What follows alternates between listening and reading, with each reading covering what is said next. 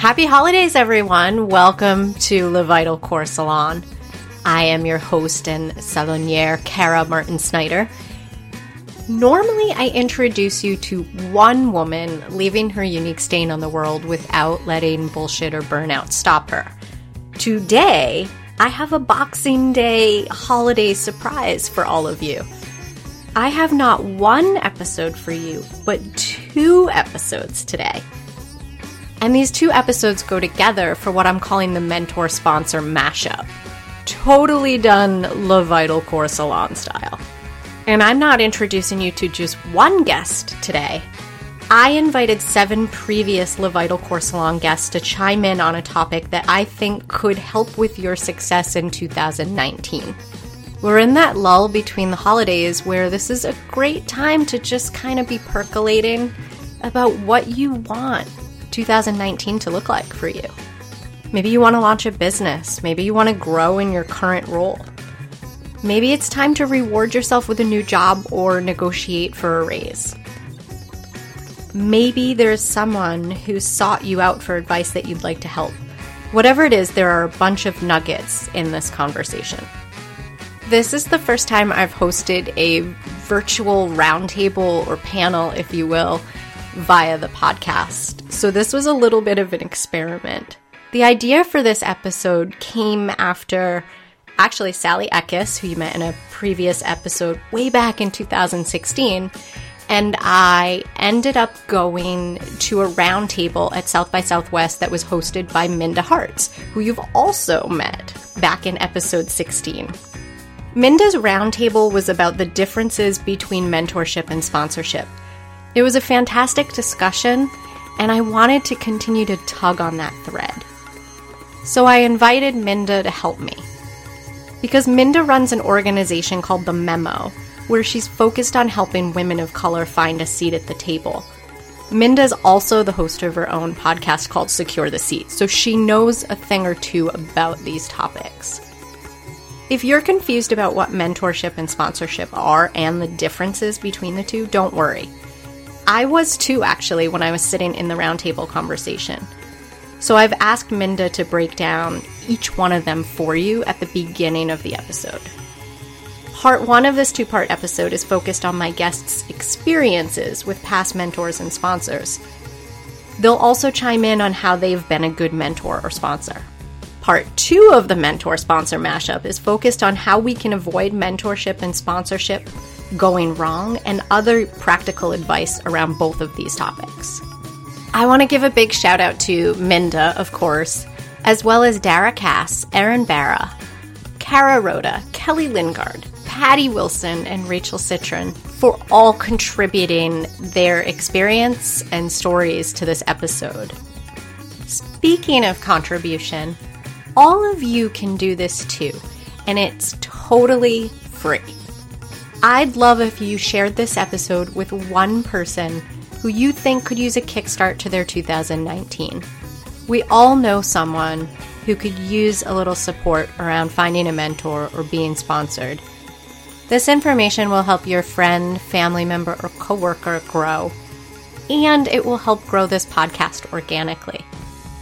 Thank you to all of you who have been doing that in 2018, because this little podcast that could has been growing. Also, as I've been bopping around doing holiday stuff and seeing friends and family, it's come to my attention that most people that I've talked to don't realize they have a podcast app on their phone and could be listening to Le Vital Core Salon. So in 2019, I want you to expect that if I see you and you don't know that you have the podcast app on your phone, be prepared for me to grab your device and add Le Vital Core Salon to your show. For those of you who have an iPhone, it's super simple. You can search for the podcast app and it's a little purple icon for it. And then you can go in and just in the search function, just type in Le Vital Core Salon and subscribe. It takes literally under 10 seconds. So I want to also remind people about that and highly encourage you to subscribe. Okay, enough blabbing. Let's kick off this episode. Here's Minda Hartz and I talking about what sponsors and mentors are and the differences between the two.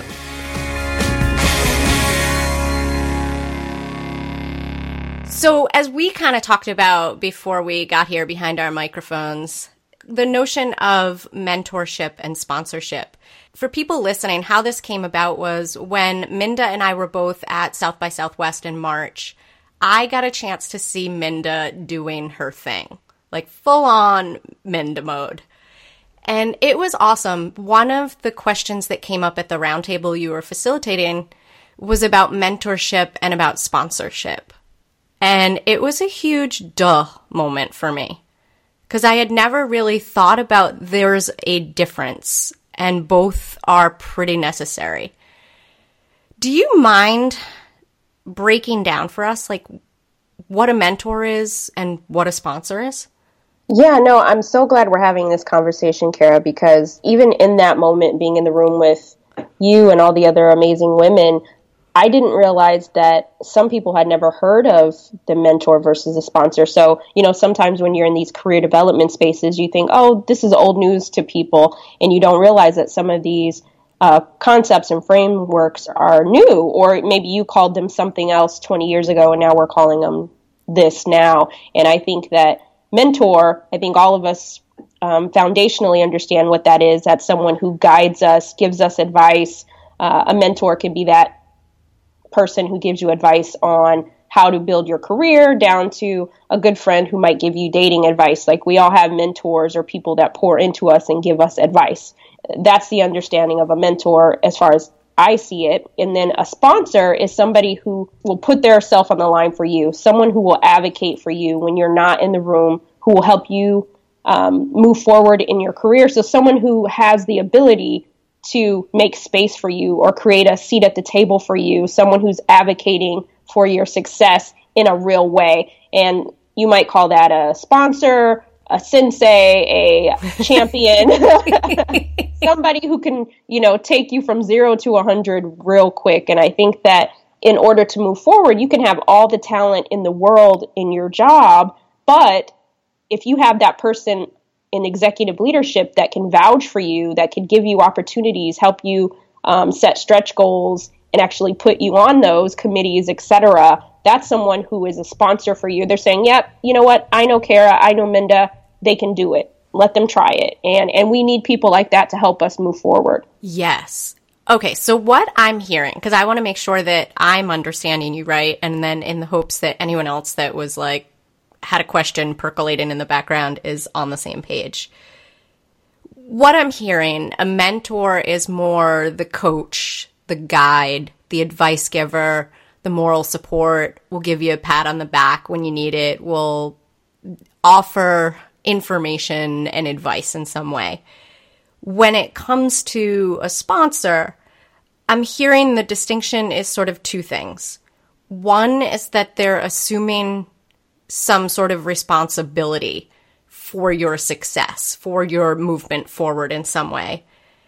And then the second piece is there's a real taking of action that happens by a sponsor.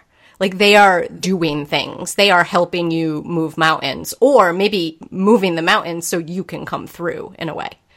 Yeah, exactly. You hit it on the head. And we need both, so I wouldn't say that, there's no need for a mentor or there's no need for a sponsor, because you might have mentors who give you career development advice. You might have a mentor who gives you financial advice, but you might have someone within your organization or your company, or maybe someone if you're an entrepreneur and you need some press, a sponsor could even be someone who says, you know what, I have access to the top 3, publishing companies in New York City. I'm going to make a connection to you to help you facilitate this next step in your book writing career. Like that's somebody who can open the door for you, and you just got to decide, if you want to walk through it or not, but they're moving the mountain for you or helping you push it. So Minda, when did this distinction cross your mind? That's a good question. And, when I realized that I had a sponsor in the workplace, I didn't know that's what you call them at the time. I just knew that I had all these great people in my company giving me advice and mentoring me, telling me what I should do on how to navigate workplace politics, which is important because being new out of college and entering the workforce, there are certain rules of engagement that you need, and you need someone to kind of throw their hand over your shoulder and say, hey, this is how we engage here at this place of employment. So I had those, and I understood their role in my life. And then as I was growing and building and moving, I realized that in order to move forward in my career, I actually needed somebody in a power-making position to take notice of me. And once I realized who that was, or who those people were, you have to identify who those people could potentially be, because sometimes they'll just pull you out of a crowd, right, at work. And then sometimes you actually have to put the work in and get to know them so that they know what your goals are and what your aspirations are, so that they know how to help you, so they know how to sponsor you. And for me, I ended up finding this sponsor. His name is Steve. Shout out to Steve. And he was that person. He was on executive leadership, and I would go and talk to him every now and then, and just let him know what I was up to. I wanted him to get to know me and know what I wanted to do and what I wanted out of the company. And eventually, that relationship that we built, he decided that he was going to sponsor me. He saw something in me and he wanted to help me. And we talked about the things that I wanted out of the company. And from there, he used his influence, his privilege to open up the door for me and provide opportunities. And maybe movement that may have taken me 5 years to do on my own, he was able to do in a year. And so that's somebody who had the ability. And sometimes they will and they won't, but he decided he wanted to enter this partnership with me, and that's how we move forward. But for a long time, I thought he was a mentor too, but I realized that he was doing things different than my mentors were doing. He was actually creating space for me, and I really appreciate that, because you need that in the workplace. Here's a question based on what you shared, and thank you for that, and thank you, Steve, because we like men who support women. Yes. Especially in the workplace. Absolutely. I think people listening, like, one of the questions that's going to come up for them, and we're going to hear more from other past podcast guests from Le Vital Core Salon about their different experiences and things like that with both mentorship and sponsorship. But I'm guessing people listening are going to have that question, and I think I see lots of blog posts about it too. Well, how do you go out there and get a mentor? And I feel like getting a sponsor seems like an even bigger step up. How did this come to be for you? Some of these things happen organically, and when I entered this particular company that I'm talking about, where Steve was was a sponsor, I had people who naturally were drawn to me or felt like they wanted to give me tips and tricks on how to move forward. So they never said, I'm going to be your mentor, but it just kind of happened organically. And I think the way that we move in the world today, sometimes we want this label, right? We find that yes. Like, you're my mentor, I'm your mentee. And things don't always happen that way, but you know that people are giving you advice. They have some type of skin in the game with you. They care about your advancement in some way, shape, or form. So from there, I just had these kind of unofficial people that I looked at as mentors because they were investing their time in me. But you know what? I needed a mentor to get to Steve, because one mentor in particular in the workplace, she pulled me aside and said, you're a rock star, Minda. Here's a couple of things that I think would even help you even further, and it would get the attention of the powers that be. And she talked to me about my dressing. She's like, oh, you dress nicely, but what if you took it a step up? Take yourself out of the crowd. Don't just mix in. If everybody's wearing, a pantsuit, you switch it up to skirts. Like, go that extra mile. And had she not given me that advice, I may not have gotten the attention of some of the other executive leadership, because they did see that I looked different. I was a little more polished than the rest of my peers, those sorts of things. And maybe had I not taken her advice, maybe that wasn't a thing. And in my office, it was kind of like a fashion kind of thing. And so I did take it up a notch. And so I'm thankful for that advice, because that gave me the confidence then to pursue a relationship with Steve. And so I needed that advice to get to the sponsorship, if that makes sense. Yeah. And I think just the visual impact as well, right? Like, to your point, mm-hmm. If everyone else in the office is wearing navy or black pantsuits, you rolling up in a different color with a skirt you're automatically just visually going to stand out as well. Yes. How do these concepts land on people when you're talking about them or teaching or facilitating conversations about mentorship versus sponsorship? Yeah, great question, Kara. I think the one thing that people gravitate to is this whole, you don't have to have like a written contract agreement to find this person. Because in my mind, in their minds, they keep thinking, I don't have a mentor. But you actually probably do have people that invest in you and give you advice about certain things. You might not have formalized it, but you do have people who are there for you and supporting you in various ways. So I think you just have to look at them as part of your board of directors or your mentor group, people you bounce ideas off of. That can be a mentor. Our relationship, Kara, we give each other advice. So that's a mentor-mentee, depending on which day one of us needs it, right? And Absolutely. But, we haven't officially made it, formalized it. So I think that's the one thing that I tell women when we talk is, it doesn't have to be formal. And then the sponsorship thing, in order to find that person, you have to be doing the work that you're doing at your job and doing it phenomenally, et cetera, et cetera. But it's relationship building. The powers that be have to know you exist. And I remember at South by Southwest, I said I did what I call rounds. I would kind of calculate at certain times when Steve's door would open and he would walk out of a meeting, and then I would walk around the office and he would connect. So, he would see my face because he's not going to come to my cube and say, hey, what are you doing over here? What kind of work are you doing today? So I had to make myself known, and he was on my floor. I had access to him in some way, but I had to do the work so that he could know I exist, and we talk. And as that relationship built, it took me almost a year before I was able to actually have some FaceTime with Steve where we got to sit down and really talk. And from there, when certain things arose, he remembered what I said to him and my investment in the company, and he gave me those opportunities. And then over time, they just continued to build. And so I think that half of that is we have to do the work too. Some of that onus is on us. The sponsor isn't necessarily going to pluck you out of the group and say, oh, that looks like a great person I can sponsor. I'm sure it happens, but you also have to be strategic and get to know people and them get to know you. Kelly Lingard dropped by Le Vital Core Salon for episode 30. Kelly is the founder and CEO of Unshattered, which is a social enterprise partner for a woman's addiction recovery program. Kelly shares how the best mentorships occur when both parties bring something to the table.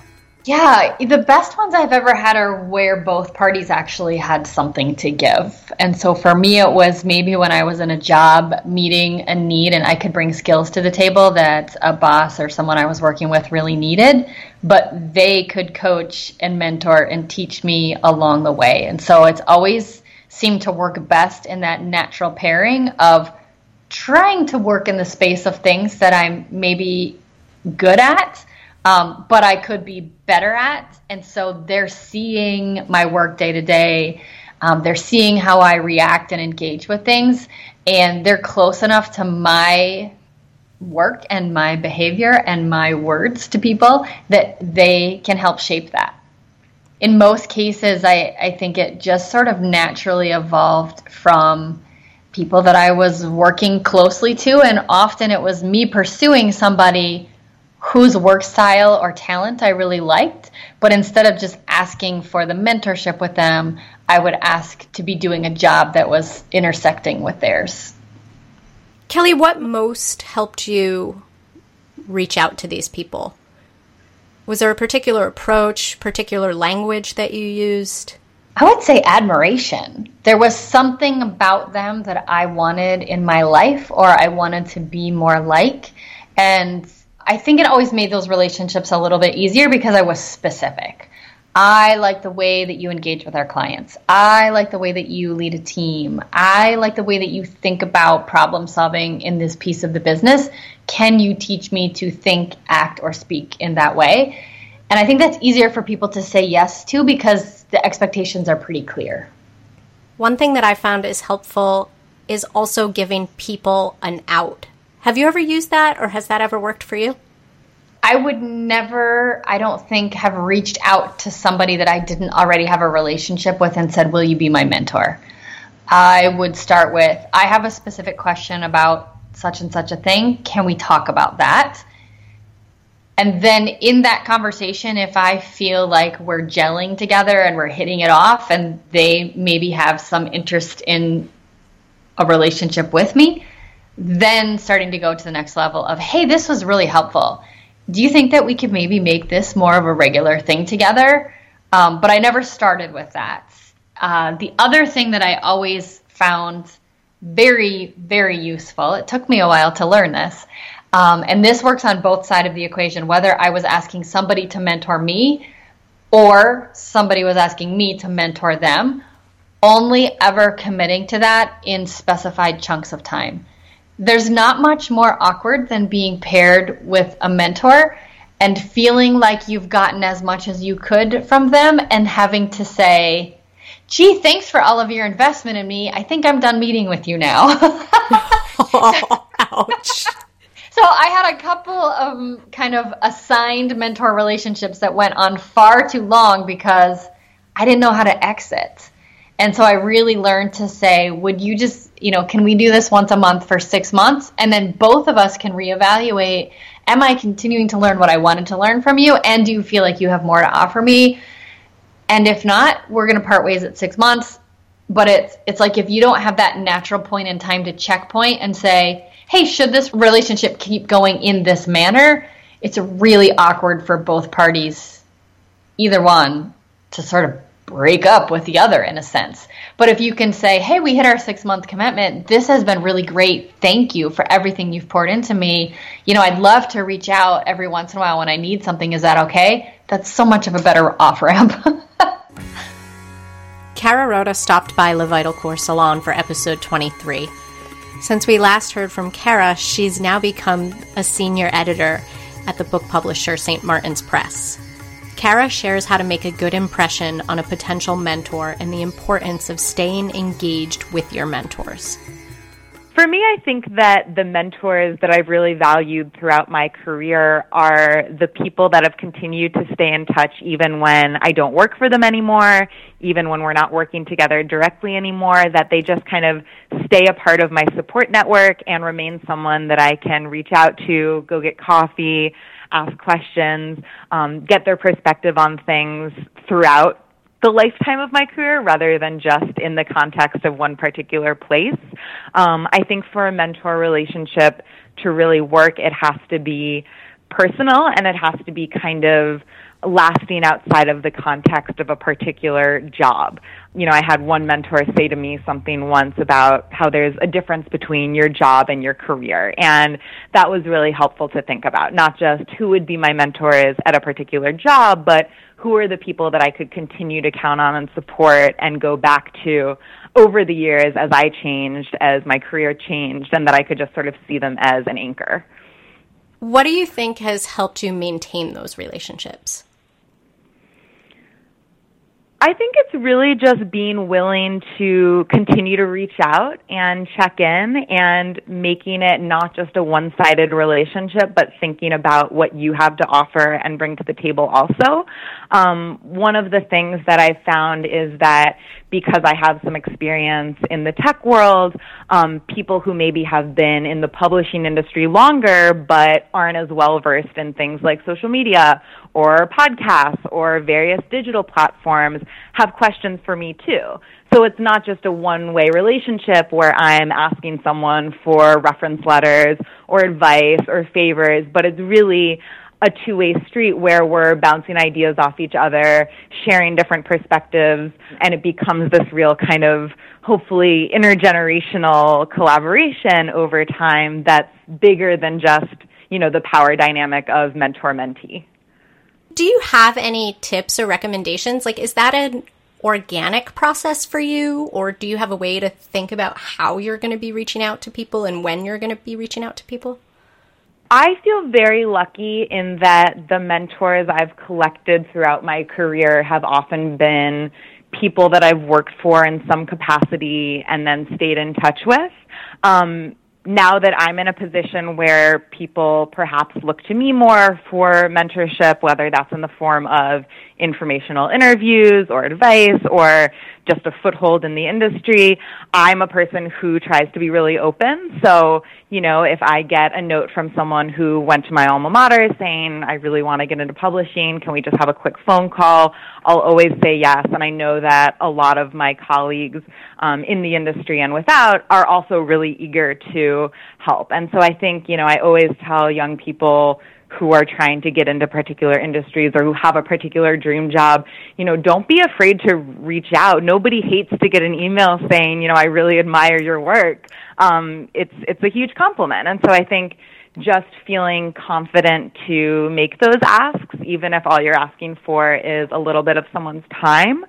I think there's certain ways to phrase it that help and that make it easier to say yes to. And one of those things is just showing that you've done your research. Someone once told me that, if you have a half hour of someone's time, don't ask them things you can just Google. Do the research so that when you get that time to sit down with them, you can go a little bit further and dig a little bit deeper and maybe have the conversations that you could only have in person and not just, reading what they've written online or, reading their LinkedIn. Rachel Citron was my guest and thankfully not murdered during the making of La Vital Porcelain episode number 24. You can check out that episode to know why this is noteworthy. By day, Rachel is head of account management at Powerhouse Animation. Outside of that, she's also a music manager at Jetternaut Management in Austin, Texas. Rachel shares her experience of what it's like to be mentored. I don't necessarily have a traditional example of a mentor-mentee relationship in my current professional life, but I've had a number of more casual interactions over time that I think sort of fit into this category in a variety of ways. And what has always stood out to me to be the most successful or the most powerful form of that is people that I've known or that I've worked with who have just sort of encouraged me and gently pushed me in one direction or the other, as opposed to, giving me some sort of list of what I should be doing or getting me to kind of try to change my instincts or my behavior. It's been more gentle reinforcement and subtle encouragement and things like that over time, looking back on them and kind of reflecting, specifically in trying to answer this question, I've realized have really been slow burn, long-term mentor relationships. And that's, I think it's specific to every person, and everyone works better in different environments and needs a different type of support and a different type of pep talk or whatever it might be. But what's always worked well for me is someone just sort of acknowledging something that's happening and saying hey, this is really great. Don't overthink it or trust your instincts. Because I think what's held me back in the past is this sense of, think I know what I'm doing. Does anyone ever really know? And so just having, just having that sort of feeling of being a fraud that everyone has, and having someone, an external person, just sort of gently saying you're on the right track. Keep doing what you're doing, and maybe here's a suggestion to do it more efficiently or more powerfully or X, Y, and Z, but just having someone there as kind of a coach behind the scenes to say hey, I see you and I see what you're going for, and I think you're on the track to making that happen. Got it. So what I'm hearing is it's been more situational for you, and it's just kind of organically happening on the fly. You're not really calling it a mentor-mentee relationship. It's just kind of there as casual advice. Yeah, and I think I've been in both of those roles, and I think I'm probably learning how to be a good mentor situationally from the people who have done it for me. And even though it's never really been a very formal or traditional arrangement. I think I've had opportunities to do that for other women in my life, to kind of do the same thing. Like, hey, I see that you're kind of moving in this direction, or I see that maybe something's holding you back, and I want to be there to say, don't feel intimidated by that. You're actually doing a great job. And I think what you need is just to like lean in more to what you're already doing, and just like that, having someone to sort of validate that is what's really worked for me. I mean, obviously there are instances where I'm probably doing something totally wrong, in which case validation for that wrong thing is not going to be helpful. But in thinking about this question, I think for a lot of professional women, especially in industries like the industries I work in, which are entertainment, whether it be animation or music, that have, historically been so dominated by men, I think a lot of what holds us back is just sort of this anxiety and insecurity of, do I belong in this space? Am I allowed to be in this space? And do I have to kind of tiptoe through it so that I'm not disrupting anything, so that I kind of get discounted? And I think I've always had women around me, or in some instances been the woman to say, like, you know what, it's okay to disrupt this a little bit. Maybe what we need is some disruption here, and don't be afraid to be that person. And just sort of that gentle nudge of keep doing what you're doing, but maybe even do it with a little bit more assertiveness. Dara Cass dropped by Le Vital Corps Salon for episode 34. She's the founder of Feminem and a doctor at NYU Langone Medical Center in New York City. Dara shares her experience being a mentor. For me, I think the best examples of mentorship I have are the ones that I give, not really ones I have received. Some of it has to do with my place in my career, I think, and also what I do. So by creating something new for women in medicine, there were not a lot of people who had done it before me. So the mentors I had were kind of piecemeal mentors, somebody that mentored me on innovation or on communication or education, but nobody that was able to mentor me through my project in a really kind of tight and really developmental way. But when I started Feminem, I had a co-editor, right? I wanted to do it with someone. I don't like to do things by myself. I'm not very good at that.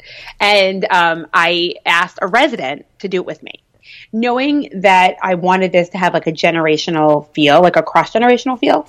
And I also wanted to be able to give off a lot of the benefit of building something to somebody that would have had to do it for themselves, with the experience of teaching them a lot of the stuff that I had learned by myself through these random individual mentors. So the co-editor I have at Feminem started as a second-year resident, which is now like 4 years later, she's an attending, which means she's graduated from residency. She herself is a mentor to other residents and to other faculty members even.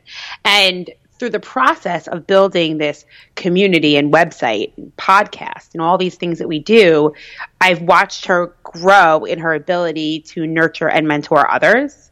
And that has been, it's any other developmental relationship, like when your child becomes a big sibling or some other kind of growth experience. It's been really, really wonderful to mentor her through this process of learning how to have her voice matter and learning how to combine talents on publishing versus stuff in like social media or in popular culture, and letting her learn how to do the things that I learned the hard way and making it a little easier for her in the process.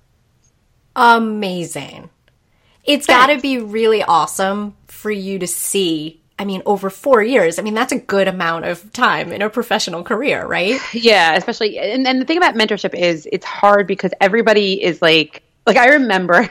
So, like a month ago, 3 months ago, something recently, I got proposed to by a resident. She came up to my, I was in a hotel and we was in a room with other people, whatever. She comes up to me in the room and asks if she could speak to me privately, and she looks at me, she goes, I have a question for you. And I already had a relationship with her, right? Okay. She goes, would you be my mentor And I laughed because I'm like, Amy, what do you think I've been doing for the past like year and a half? And she's like, I just want to know that it's formal. Like she had been taught along the way that she was supposed to have a formal mentor. And what she meant really was, I want to make sure that I can make sure that you're helping me check the boxes. Do you see what I'm saying? Like she wanted to say, I'm looking for a job now. Hey, mentor, can you help me figure out what I'm supposed to do? I am having this issue at work. Hey, mentor, can I run it past you? Like as opposed to the organic relationship we had, which is very kind of simple in doing projects. She wanted to make sure that there was somebody in her corner formally. And so it was very adorable, I should say. And I hope that she saw me as a mentor to others and decided that she wanted me to do this. As you were telling it, I was just picturing, like, was she handing you a rose, right? It was totally exactly that adorable. Peer mentorship was probably the most important formative experience I had growing up as a young entrepreneur, as a young female attending, as a young person who was figuring out this kind of new space. And so I have my most important peer mentor who had a very different talent set than I did. So she was somebody who was a really big researcher, and I was kind of a much better connector. And together we've become this tornado of, gender equity research and connections. And together we are a force together to be reckoned with. And a lot of it is me helping her connect and become more extroverted, and her reminding me how to turn something into scholarly activity. And so that's probably, for myself, she's right now, and I'd argue probably always has been my best mentor, even though she's not my supervisor, or even, she's older than me because I'm so young. It's not what you would expect normally from mentorship.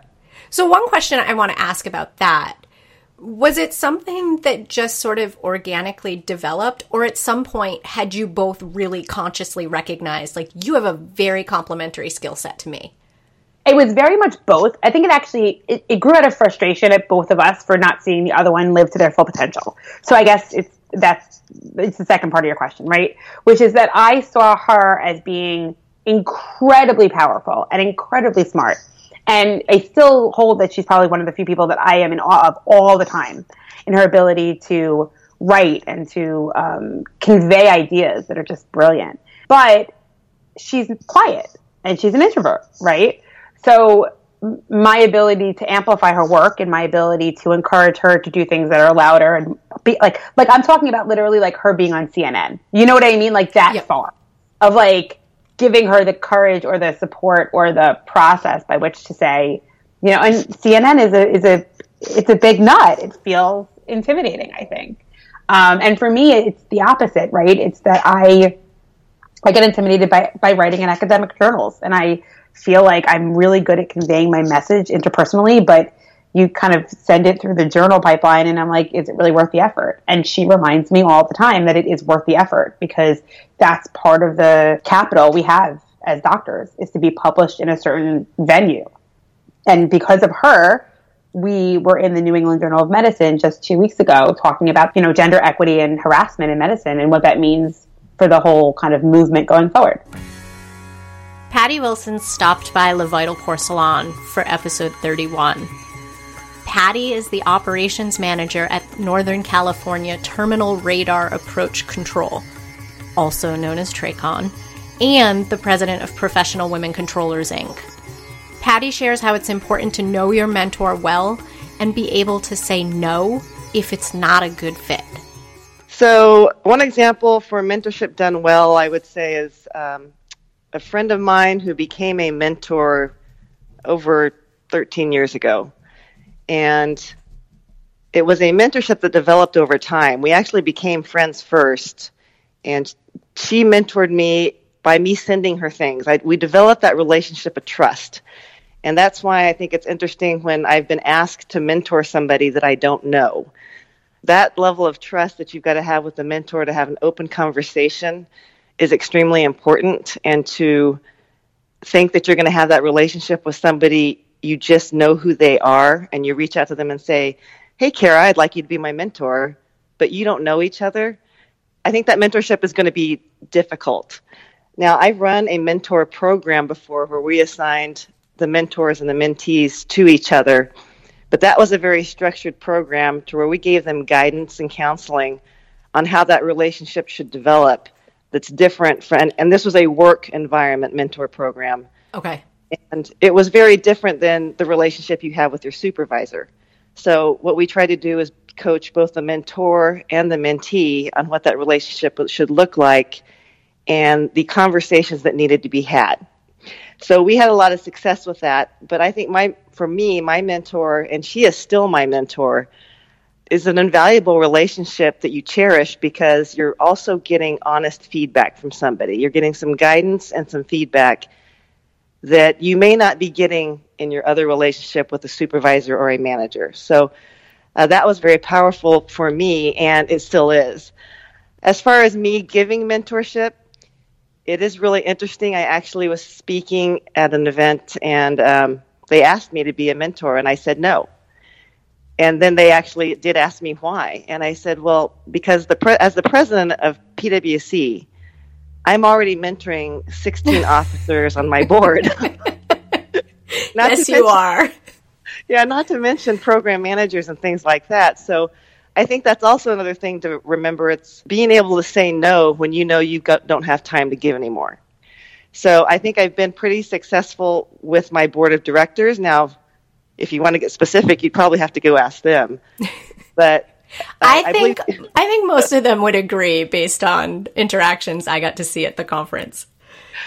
It's been very, very rewarding for me to be a mentor and see them develop and step outside their comfort zone. So I think I've been able to see the positives on both sides, but I think I've also been able to recognize how maybe some people don't understand how that relationship needs to develop. I think if you have a relationship with a mentor that you actually just started cold and it's successful, I mean, that's wonderful. I'm not saying it can't be done, but I think it makes it more difficult. Some of you may remember Erin Barra, who was my guest in episode 20. She's an associate professor in the songwriting department at Boston's Berklee College of Music, one of the leading product specialists for Berlin-based music software company Ableton, and one of the creators of Beats by Girls. Erin shares her experience with mentorship. I find that a lot of times women in any industry, but specifically the music industry where it's already so volatile and sort of like desperate for a lot of people, that the idea that there's only so much space for us, right? We're coming from this scarcity mentality where, you know, once you get to the place that you were, now you need to protect that by bringing up another woman or another person who is largely underrepresented, that the perception is that you're taking away from your own space. And, how do we as women inside of an industry successfully mentor each other and sponsor each other without getting in our own ways or by some reverse psychology, like putting each other down, So what you're saying from the music industry, you're seeing almost a sense of rivalry sometimes. Yeah. I mean, I don't think that's gender specific, but I think that it's not from what I've seen from the outside. Yeah. I mean, it's cutthroat. I think just in general, this industry is extremely cutthroat. But it's, and I feel these feelings sometimes when I'm at this place now where I'm in a position to mentor or sponsor anybody I'd like to, and I get asked to do that all the time. And so I have a strong reaction to it sometimes because part of me that I can't let go of, that I'm desperately trying to as a successful professional woman, is to say that, when I let this person in, or if I boost this person up, I'm not in the same breath, lowering my own status. And I think that it's like the next part of what my next definition of success is, to let those feelings go and to understand that, being in a place where you can mentor and sponsor another person actually makes you very powerful. It doesn't detract from your power in any way. Erin, I want to ask a follow-up question because you said something really interesting around you're being asked to be a mentor. And I know you're talking about how it needs to be an organic process. For women listening who might be in that same situation, what's been successful for you for navigating that? The inquiry or? Yeah, reacting to the inquiry. Because I think I know this has been something I've had to spend a lot of time thinking about. Like when I'm receiving, 30, sometimes 40 emails, maybe in a month or a 6-week period from brand new health coaches that are still in their training programs asking, how did you build your whole business? I know that would be overwhelming and I would get nothing done other than mentoring people if I said yes to everything. Yeah, it's absolutely true. How do you balance that? I struggle a lot with it because so much of my professional life is centered around gender equity in my industry and trying to position women so they're visible. So I already spend, I'd say, 30% of my energy towards this endeavor, just right away. So I already do give so much. And in the rest of my professional life, just the fact that I'm a woman in a field where there are very, very few women, it just makes me a mentor to so many people because I'm one of the only visible women that they can look up to. So, I do so much conscious mentoring and then so much unconscious mentoring where I feel like I'm just constantly in this cyclic state of like waking up, being myself, and through that, doing important work, and then also, consciously doing this work as well. So I'm beyond my threshold at this point. And so, partly I've just realized that this is part of my job, is to mentor people, but you have to draw a line somewhere, and I only have so much energy and I only have so much of myself that I can give to another person. So sometimes, as shitty as this may sound, I have to understand that not replying to every email is okay. And that like you said, spending the time to tell somebody that, this is why this is like this and why I can't do this for you takes more energy than I have to give. And so a lot of times a lot of emails go unanswered. And sometimes I have to be frank, because people need to hear the truth. So, if somebody comes to my office or, manages to spend some one-on-one time with me and then they somehow manage to tell me that they're trying to do the exact same things that I've been doing, but for themselves, or that they want to duplicate work that I'm already doing, but in another, with other resources, and they want me to connect them with sponsors or find out how they've done a thing. I think it's important to say, hey, I see what you're doing, and I think that, this work is obviously important. I'm already doing this work, but by what you're asking me to do is to say, you want me to give you what I have. And I don't think that that's a really inappropriate ask for you to be making right now. Sometimes you have to tell people that. Here's a bit more from Patty Wilson about how sponsors can create a seat at the table for you. So it's interesting. I would say that early in my career, I did not have a sponsor. What I did was I just put myself out there a lot, took a lot of risks, and really never let an opportunity pass by. As I moved up in my career and got into more leadership positions, specifically with PwC, I was putting myself out there on a national level. And, you build that credibility, you build the fact that people can trust you, that you will have follow through, and that you are taking action. And I think you kind of gain sponsors indirectly without even asking for them. Currently, I would say that I've got a couple of sponsors at some pretty high levels, not only in the FAA, but outside of the FAA, that have offered me sponsorship opportunities. And it's funny because I'm telling them no right now, that I don't want their sponsorship, which sounds odd. But it's realizing that I need to finish what I'm doing right now as the president of PwC. So I don't necessarily want to change jobs right now because PwC presidency is my second job. So it's interesting when you have those conversations with people who are willing to be your sponsors, but you're like, I don't need you to do that right now. Not yet. But they're pushing you in that direction. And I appreciate that because that kind of push is kind of what you need sometimes to recognize that it's time to move on to something else. Got it. So what you're seeing is them sort of pulling out a seat at the table for you, if I'm hearing you correctly. Yes, absolutely. And I love that. And I really appreciate that because I'm sure I've had informal sponsors that I wasn't really necessarily talking to all the time in the past and maybe just didn't know it.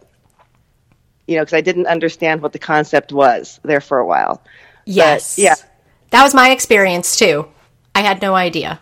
I was like, wait a minute, that person actively trying to help me blaze a trail, it's more than mentorship. And it wasn't until Minda was talking about it that I was like, wait a minute, I've had sponsors. I had no idea that's who they were.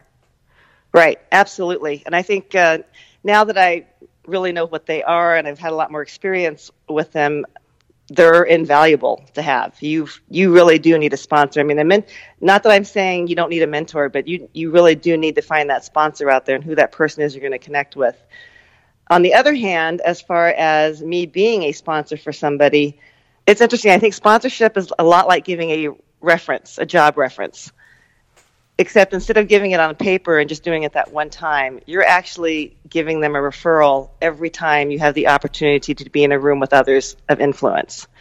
And that's putting their name out there and supporting them in a way that you as a mentor probably wouldn't do. But if you're in a position of influence and you're able to mention that person's name over and over again at meetings, all of a sudden you're building a reputation for that individual. And I have seen this at work.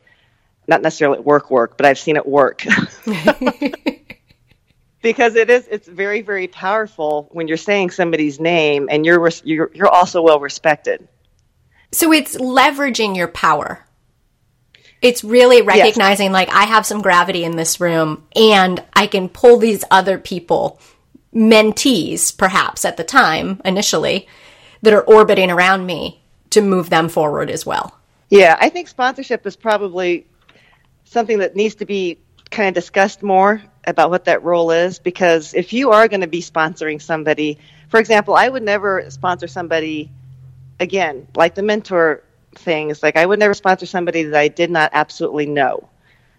I need to know your work ethic. I need to know your follow through. I know that you need to know that you take action, because when I attach my name to somebody like that, they're kind of riding on your coattails.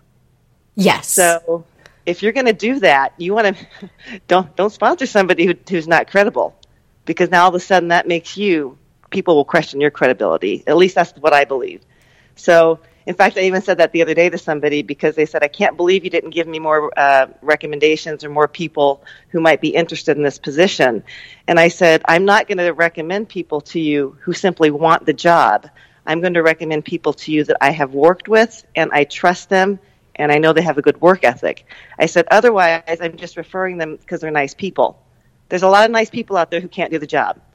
So they're not going to have my name attached to them as far as either sponsorship or as a reference. Here's a bit more from Kara Rhoda talking about how sponsorship can create a great opportunity for allowing someone else's work to shine. So for me, sponsorship has been in the form of, I think, a manager really giving me credit for my work in a way that might have been very easy for a boss to just take the credit for it. Sponsorship can look like your manager making an introduction for you that, is not necessarily relevant to what you're doing to support them in your current job, but they think could be really useful down the line. So I think sponsorship can be really about that willingness to go a step further, and even sometimes I think step aside. I think that a lot of managers who do mentor in a way that can be a little bit performative. It can be about kind of, collecting a stable of youth that really respect you and admire you, and then kind of, making it more about your ability to generate that kind of admiration. Whereas I think, sponsorship can sometimes just be about stepping aside and letting someone else who is ready for that chance take it.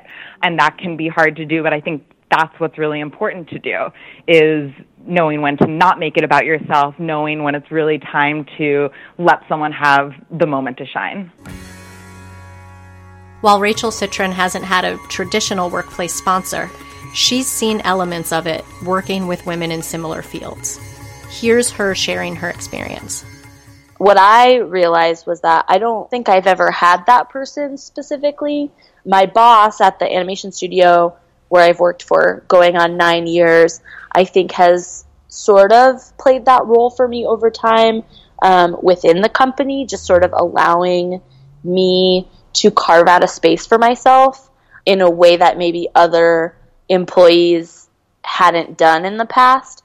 So that's, I think, sort of tangentially related. But what I would say more in my experience, I've started to become part of sort of collectives of peers. So it's not hierarchical in sort of the sponsorship way, I think, but both in the music industry and then starting to happen also in animation, I've gotten together with some other female friends and colleagues that work in a similar or related field, and we've started gathering and saying, how can we support each other? So I think that's my closest real world experience of sort of having a sponsor, is that we're all getting together and saying, how can we as a group sponsor each other? And are there opportunities that we can share, or are there ways that we can lift each other up, or ways that we can collaborate together that's going to benefit everyone in this community? And it's been happening a lot for me in the local music community because there are so few women. I'm a band manager, so I've met other like female band and artist managers, but also club owners or bookers or designers, photographers, show promoters, like all of these radio producers, all of these women that I know that work in this music community have started to get together initially just sort of in a casual way, but it's become more structured over the last few months, just to say, how can we succeed as a team? How does creating this collective help all of you generate more seats at the table for women? I think part of where the conversation started was in response to like this Me Too movement that obviously has been happening in every industry. And not to say that our instinct was men are harmful, and so let's, band together to combat that. But I think it just made us reconsider the way that these power structures were operating, and knowing that there are so many smart and talented women that are sort of scattered across this large industry, and that if we pooled our resources and also intentionally chose to work together in a supportive way, as opposed to sort of this sense of competition that I think women have in some senses been taught to be competitive towards each other. If we instead work together and share these resources, that what we're really doing is becoming the gatekeepers in this community, because there are so many of us in so many different areas that it's really becoming this force. And it's kind of turned out that the people that I'm working with now in the music community more often than not are the other women in town. Not to say that I'm not also working with men. Almost all of the artists that I'm representing right now are men. But when I want to organize an event, I'm reaching out to the women I know to help me organize that. And I think we've also been proving to ourselves and to the community as a whole how powerful that model can be and how capable we are. And I think if there's anyone kind of in that community that had been overlooked previously, I think we're helping to make them stronger and just sort of share. We all have different tools, and sharing those tools to help everyone succeed. Oh, Rachel, this makes my heart so happy, and I'm psyched to hear. Kind of what you're doing. I'm trying. I feel like I'm more of a mouthpiece, or my job, at least in terms of the podcast, is to try to amplify what cool things women are doing. So I'm glad you really shared this, and I am sending a whole bunch of love and vibes to Austin, Texas, that this keeps expanding. Here's more from Kelly Lingard about the importance of sponsorships feeling organic and natural. you need your sponsor to really be invested in your success emotionally. And I don't think you can ask somebody to feel that way about you. You can create that. You can create opportunities for them to feel passionate about the work that you're doing. But for them to really take on the mantle of your success, I don't know that it's effective to request that. Have you ever witnessed or experienced mentorship or sponsorship gone wrong? What can the women listening learn from this? Sponsorship gone wrong, I have seen in the sense that you can, I'll say, hitch your wagon to the wrong star. I have watched people whose sponsors have gone down in flames, and their almost an entire organization that they were dragging along behind them went down with them. So whether it was, the sponsor's career itself crashed and burned, maybe they weren't that successful as they themselves got promoted, or maybe I have seen sort of an ethical collapse where issues have happened and someone's gotten dismissed from a business, and people in that chain of command were counting on that person to drag them forward, and they just never made it past where they were in the business. There's a little bit of, again, coming from a male-dominated industry, I still think that there's a little bit of the old boys club of having picked teams, and you can be viewed as somebody else's team member, and if they're no longer around, other sponsors may not be willing to pick you up because you were groomed by so-and-so who no longer has a good reputation. Yes. I was part of a regime change in one of my past careers. Yes. Or in one of my past jobs in finance, where I was hired and groomed under someone who is very upwardly mobile, who then got moved to the other coast. Right. And it was really difficult. And I think that actually helped further my resolve that was not the work I was meant to be doing anyways. I think when I had someone that I was learning under and being mentored by, and who was a sponsor for me, and then that disintegrated, it forced me to do a real inventory of, wait, did I like this work or tolerate this work that I'm doing because I had that really good boss? Now that he's gone, do I really like this? Right. Do you take any actions to seek those relationships out, or did they come together differently? That is a very interesting question. I have intentionally pursued mentors by asking them to be a mentor. I have intentionally pursued sponsors by trying to impress them, but never by asking somebody to be a sponsor.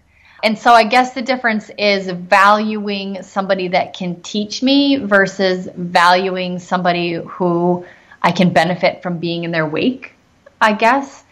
That I knew sometimes that if I could build a relationship with the right people and impress them in the right way, they would help build a path forward for me. But I never specifically said, would you be a sponsor for me? Here's a bit more from Dara Cass talking about how sponsorship works in the world of medicine. So I'm actually probably like the world's greatest sponsor. It's because sponsorship is about kind of creating opportunities for other people. It has very little to do with your investment in their personal success, right? So a sponsor opens the door for you and a mentor kind of pushes you through it. A sponsor is not going to encourage you necessarily to take a job, but they're going to make that job opportunity available for you. If you want it, they're going to use their political capital to get you that job, right? And so it's important to remember that a sponsor is all about creating the best outcomes, and because of the relationship you have with them or because of their perception of who you are, right? You don't have to have a good personal relationship. A sponsor will use that capital or that opportunity or that access to connect you to the experience or the outcome that you're looking for. You know what I mean? Or that you need, or that they think you need, right? But remember that if you don't take it from a sponsor, if you don't walk through the door, or if you don't acknowledge the opportunity, or if you're not good at it, right? Yep, that's important too. So, right? Like a sponsor is somebody, who creates opportunities for other people, right? And so it's like, if I'm asked if I know a female speaker in our field and I'm looking at, a landscape of potential speakers, I may go through the list pretty quickly, but each of those times I recommend somebody, that's an opportunity they may not have had otherwise, right? And so that's the sponsorship that I'm talking about, but I'm not going to force anyone to take the opportunity. Like, then they have to go and do a great job, right? And then they've created the opportunity for themselves going forward. Once the sponsor has finished connecting you with that opportunity, it's up to you to carry it forward. In a lot of ways, the best reward for a sponsor is to have to stop connecting you with the same level of opportunity, but either to get you to higher level opportunities or to get other people to those opportunities. Here's a bit more from Erin Barra talking about how to handle mentorship asks that might seem unreasonable. When I was right at the brink of my career, I had this gentleman, his name is Houston, basically, stand up for me and say, this person, we need to make her visible. And he was working at Ableton at the time.